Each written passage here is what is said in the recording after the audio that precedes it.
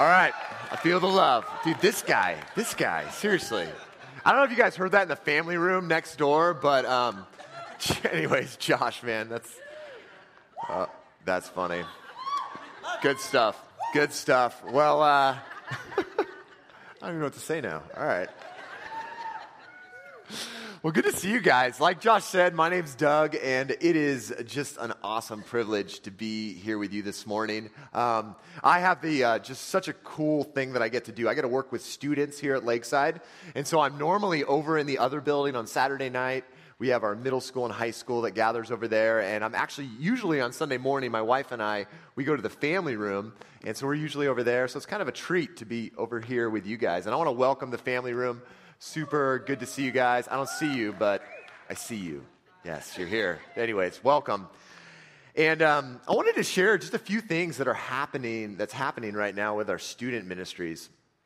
I don't know if you guys heard, but in our middle school ministry and in our high school ministry, we actually have more kids in small groups than we've ever had before, which is pretty sweet. So that's like Gab, guys groups, our encounter small groups. We have tons of leaders, and it's just phenomenal. And just my hat is off to Donna Pepper, who leads our Gab ministry, and Kevin and the work he's doing with the guys group in middle school. And Rachel Blackburn, one of our proteges, heads up our high school small groups and just does a phenomenal job. So we have a video just showing you a little bit more about what's happening. So let's check that out.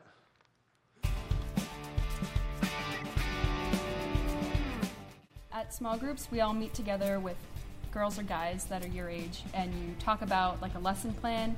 And my group personally, we do little life updates so we can get to know what's going on in the lives of our girls.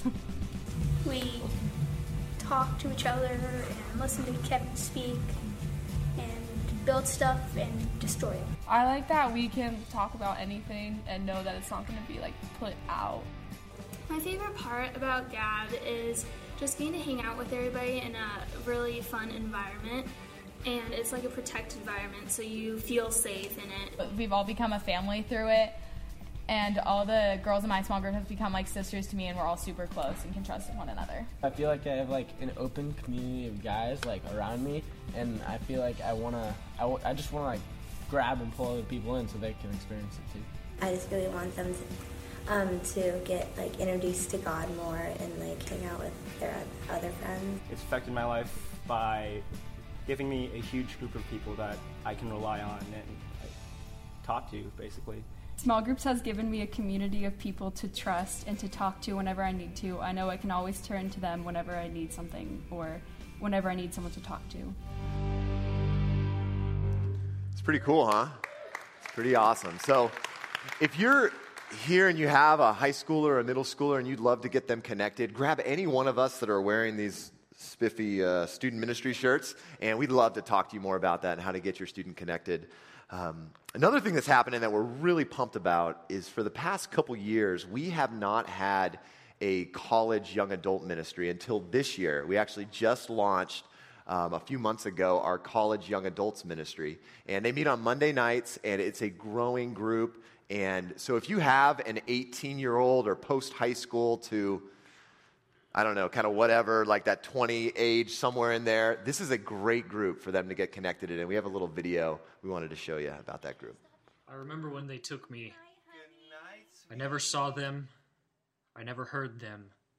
All I know is that I went to bed safe and sound, and when I awoke, I had been taken to adulthood. There were others like me. None of us knew where we were or what we were doing. For a moment, I started to believe I could manage it on my own. Oh, how wrong I was. Many didn't make it. After weeks of this treacherous land, I was exhausted, starving. But just as I thought all hope was lost, I was rescued. They took us into their sanctuary. I got to have a safe community with others that had been taken just like me, and there was food. So much food. It's not easy being an adult, but Lakeside's young adult group makes the journey far more bearable.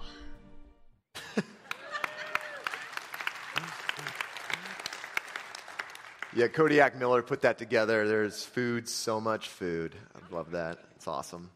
Well, hey, let's pray, and we'll hop in today. Let's pray. God, thank you so much for this morning. Thank you for just bringing us here. God, I know for many of us, we walk in the door, and there are so many things that we're happy about, excited for, things that are happening in our lives. And there's also, we walk in this morning, some of us, and just feel a sense of like, we need to hear from you. We need to encounter you. We need to look into your word and just, we need to know what you have to say to us and what you think about us.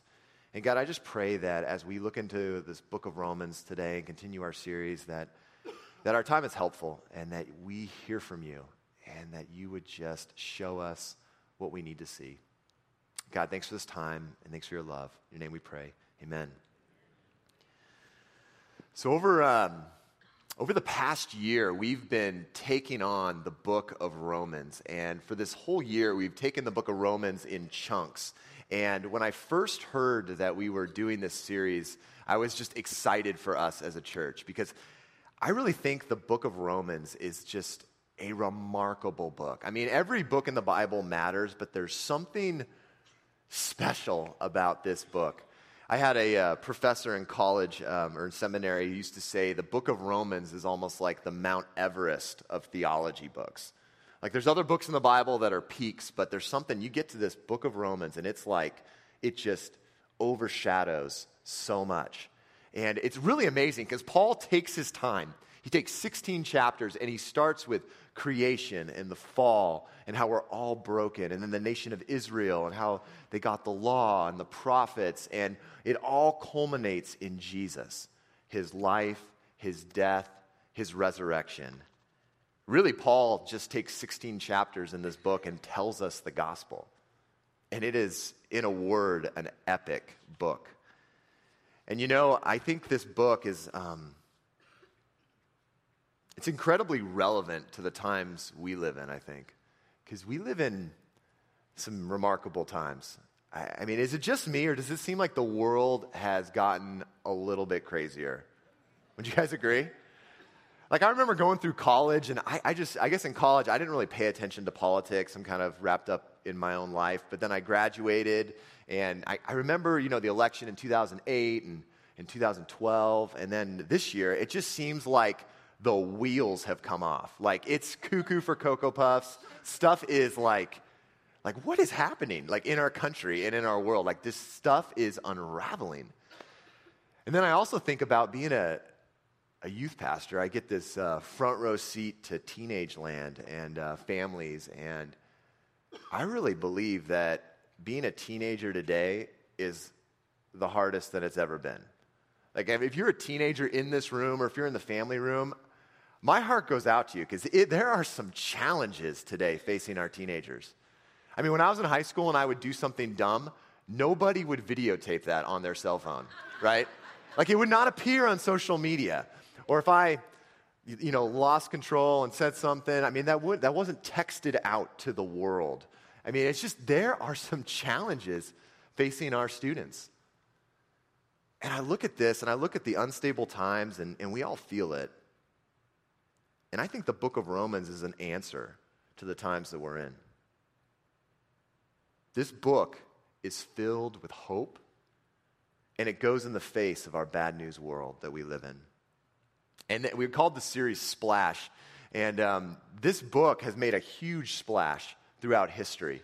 And I'm sort of a history geek. I totally love, anybody like History Channel?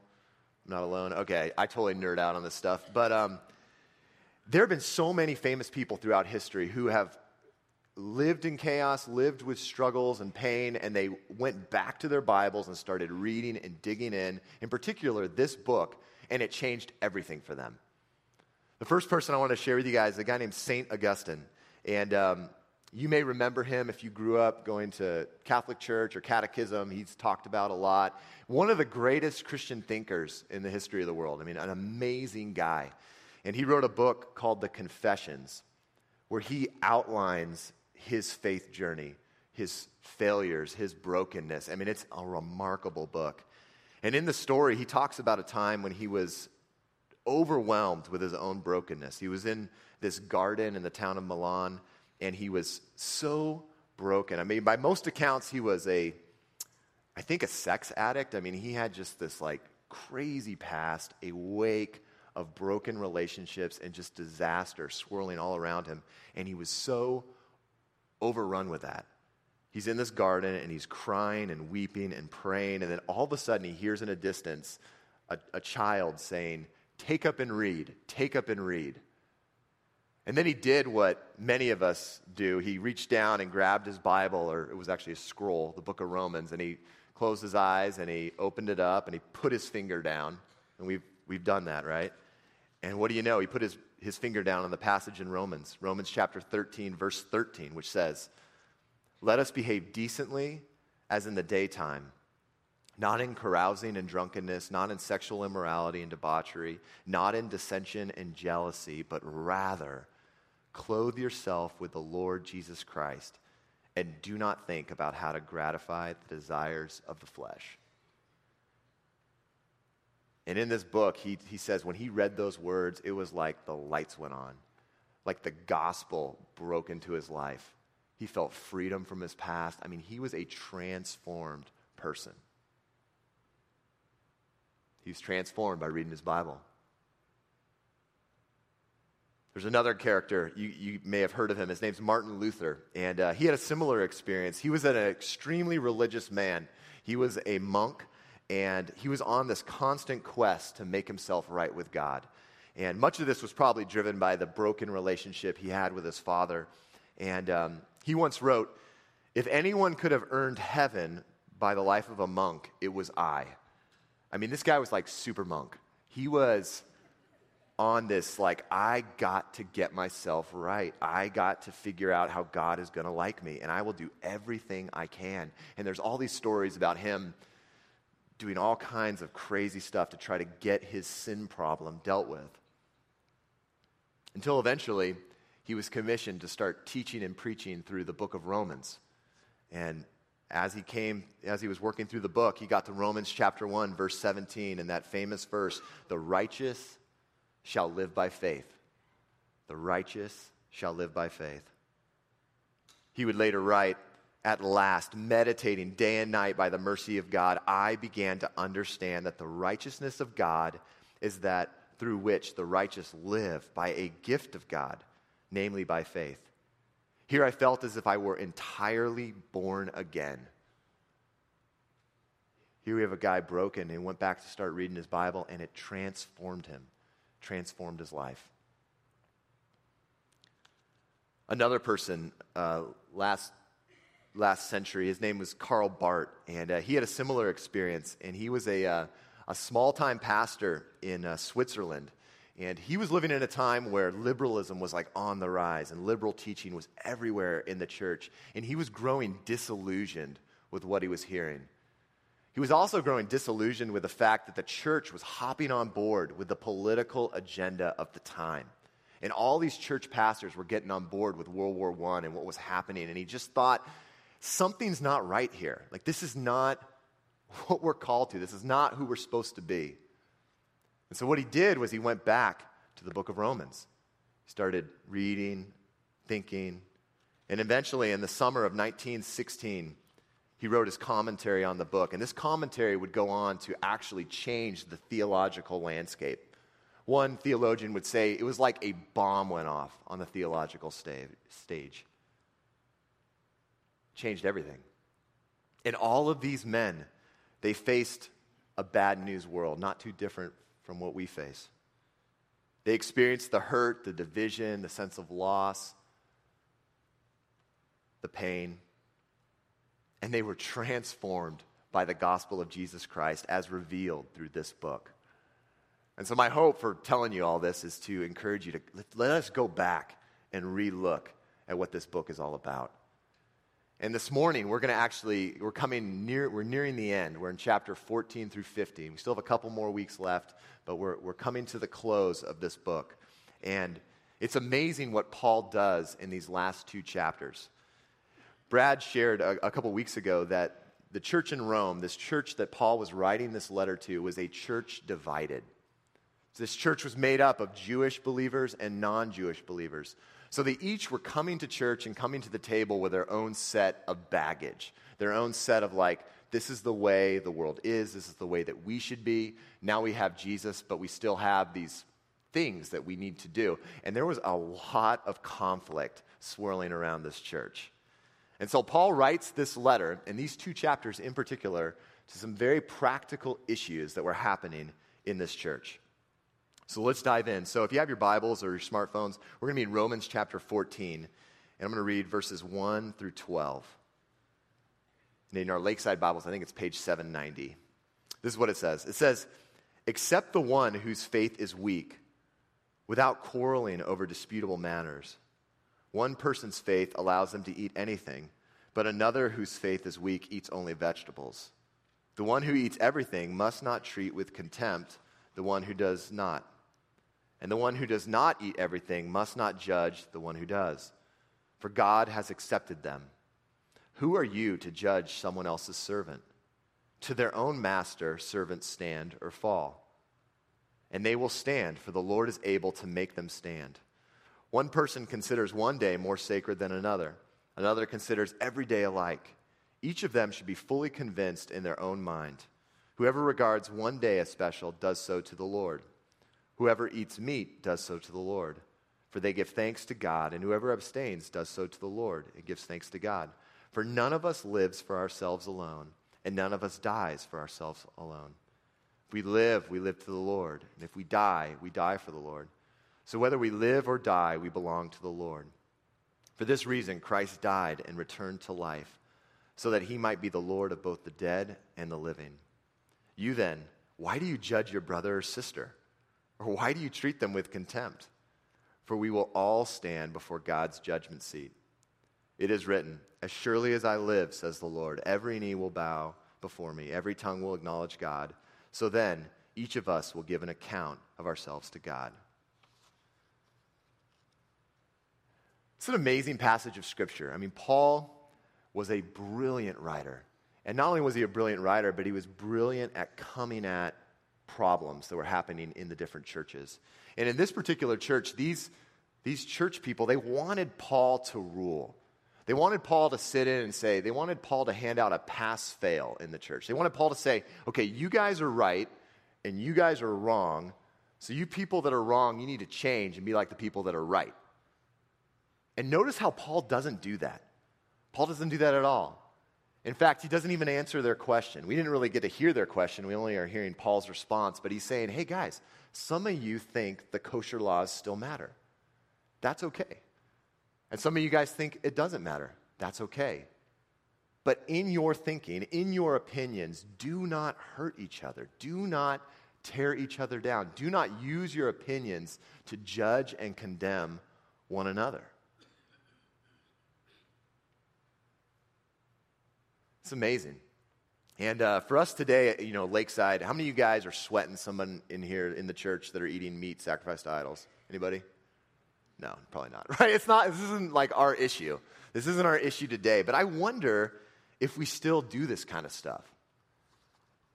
I wonder if we do that when we take our opinions or our upbringing or our preferences and we put them up at a level where we're starting to hand out. Like, how do you call yourself a Christian if you don't think the way I think? Like, how do you hold that opinion and come here to Lakeside? Like, that cannot be. What matters of opinion do we love to judge other people on? We ask, like, how could they stand or how could they call themselves a Christian if they hold that kind of political position? Or how could they call themselves a Christian and parent their kids that way? Like, what's wrong with them? Don't they know that, like, I parent right and you need to parent the way I do? Or how could that be right in how they spend their money or how they have fun or how they use their time? Or how many of us, when we look out on the social media landscape on Facebook or Instagram and we start catching ourselves judging other people's faith? And we're not too different than these early Christians who look out and we think, oh man, they must be wrong. And I must be right. One of the things Paul says in here that I just find so amazing is Paul says that God has the power to make our weaker brother and sister stand. God has the power to make those of us that are weaker in faith stand. Therefore, if we are strong, if we think that we're connected to God tightly, we have an obligation to come be beside these weaker brothers and hold them up. Paul goes on in verse 13. He continues what he's saying. He says, therefore, because of all this, everything he just said, let us stop passing judgment on one another. Instead, make up your mind not to put any stumbling block or obstacle in the way of a brother or a sister. This is amazing. When I read this passage, I thought back to a drill in football. I grew up playing football. I love football and got to play a little bit in college. And we used to do this drill called the hoop drill. And it was for defensive linemen, and it was designed to teach them to pass rush and to be effective at getting to the quarterback. And so we'd put these two hoops out, we'd line up all the guys over there, and the coach would put two guys in the middle, and he would give each of these guys a huge bag. And their job, was, as the defensive lineman runs around the hoop, was to hit them as hard as they can. Like, their goal was to knock them down, trip them, hit them in the knees, hit them in the helmet, like, do anything they can to mess them up. And the whole goal is to simulate what it's like in a game when you got an O-lineman holding you and cheating and doing all kinds of terrible things that O-linemen do. So I was thinking about that drill, and we used to just swing at each other. I mean, doing everything we can to knock each other down. And I wonder if, like, that drill is kind of like what we do in the church sometimes, right?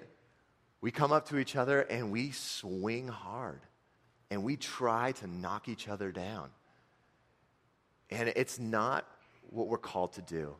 Paul says we need to decide. He says here, may we decide to not put a stumbling block in front of a weaker brother or sister.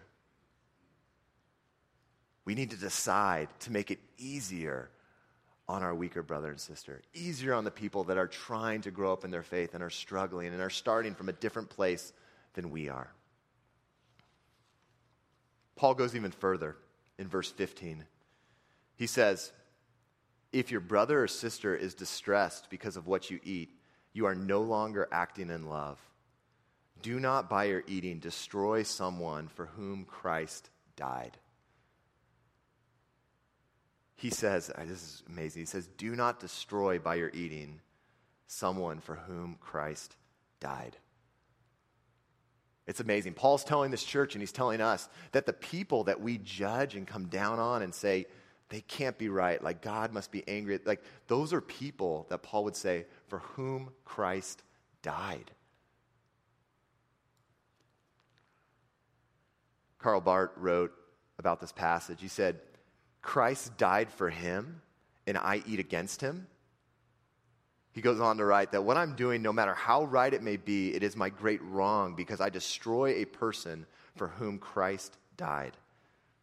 He says, I have put myself on God's throne and myself am preparing stumbling blocks and occasions of falling for my brother. At that moment, all my faith and freedom is gone, and all my knowledge is as though I knew nothing. Wow.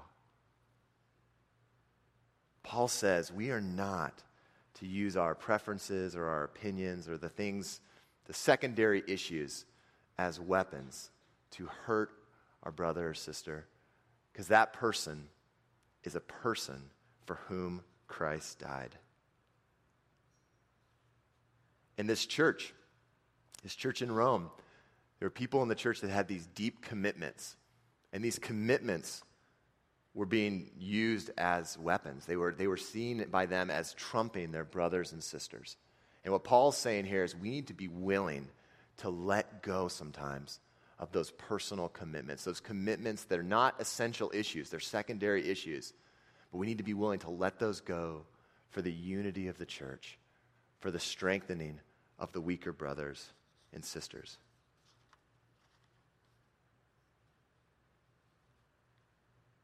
Paul goes on in chapter 15. He says, we who are strong ought to bear with the failings of the weak and not to please ourselves.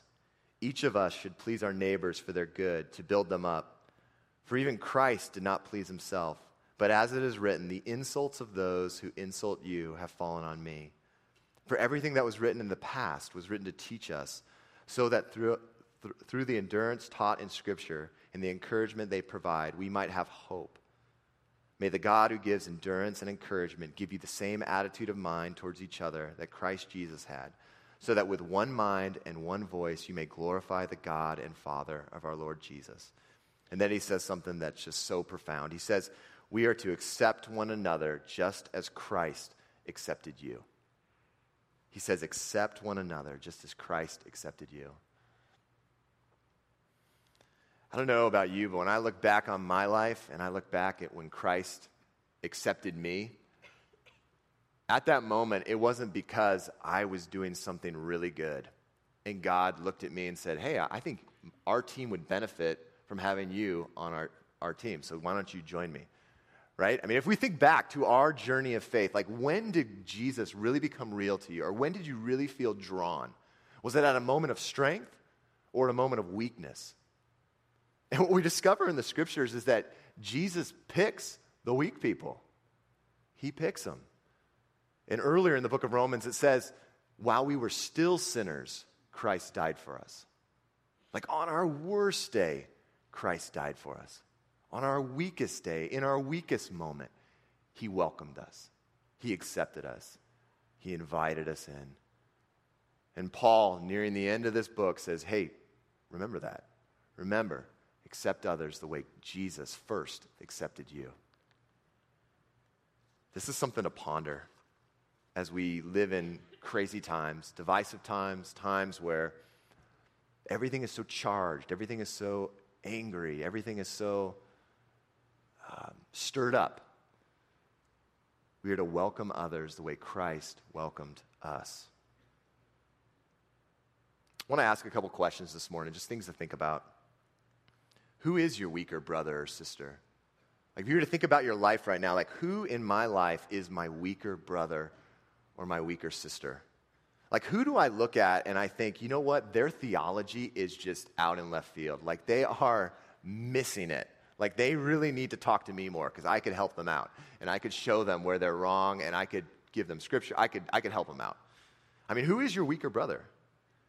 Who do you look at right now and you look at how they spend their money and you're like, what is wrong with them? Have they heard of Dave Ramsey? Like seriously, they need to like get it together. Like they're a grown up and look at what they're doing, right? Or we look at someone and how they use their time or how they set up their family life or how they parent their kids, and there's just like this sense of like, man, they are weak. Who is that person in your life? Might be a family member, might be maybe one of your children, maybe somebody you work with, maybe yourself. Who is that weaker brother or sister in your life? And then the question that Paul would ask us is, what would it mean to walk in love with that person? Like, what would it look like to walk in love with them? Like, what would we say to them? How would we pray for them? How would we support them? How would we pursue them? What does it mean to walk in love with that person? And the truth is, and we all know this, that all of us are really the weaker brother. I mean, all of us are just a phone call away, a mistake away, a moment away from our life just kind of unraveling.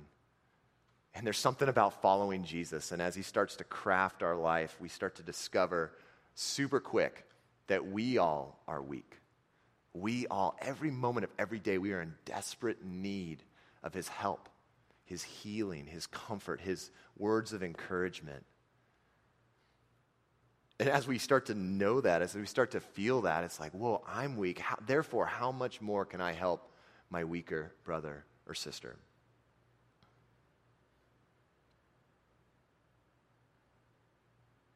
Another question I want to ask, and this might even be a little more personal, is what personal commitments are you willing to give up to help someone else who is struggling? See, for this church, Paul was asking them to give up some of their preferences for the betterment of someone else. And that's painful Because for some of them, it's like, dude, don't start criticizing what I'm eating. I like what I eat. I've eaten my whole life. I'm a full-time eater, and don't start messing with that. And Paul says, hey, there's something bigger here. Would you be willing to change some stuff? Would you be willing to let go of some personal commitments because we're about strengthening each other? We're about coming together. You guys hear that rain? Woo, it's awesome. Isn't that great? Woo!